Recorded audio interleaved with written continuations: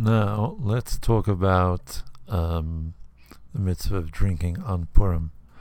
So, we have this mitzvah to drink on Purim, to get drunk, until the point where we do not know between Or Haman, cursed is Haman, the villain of the Megillah, and Baruch Mordechai, blessed is Mordechai, one of the heroes of the Megillah.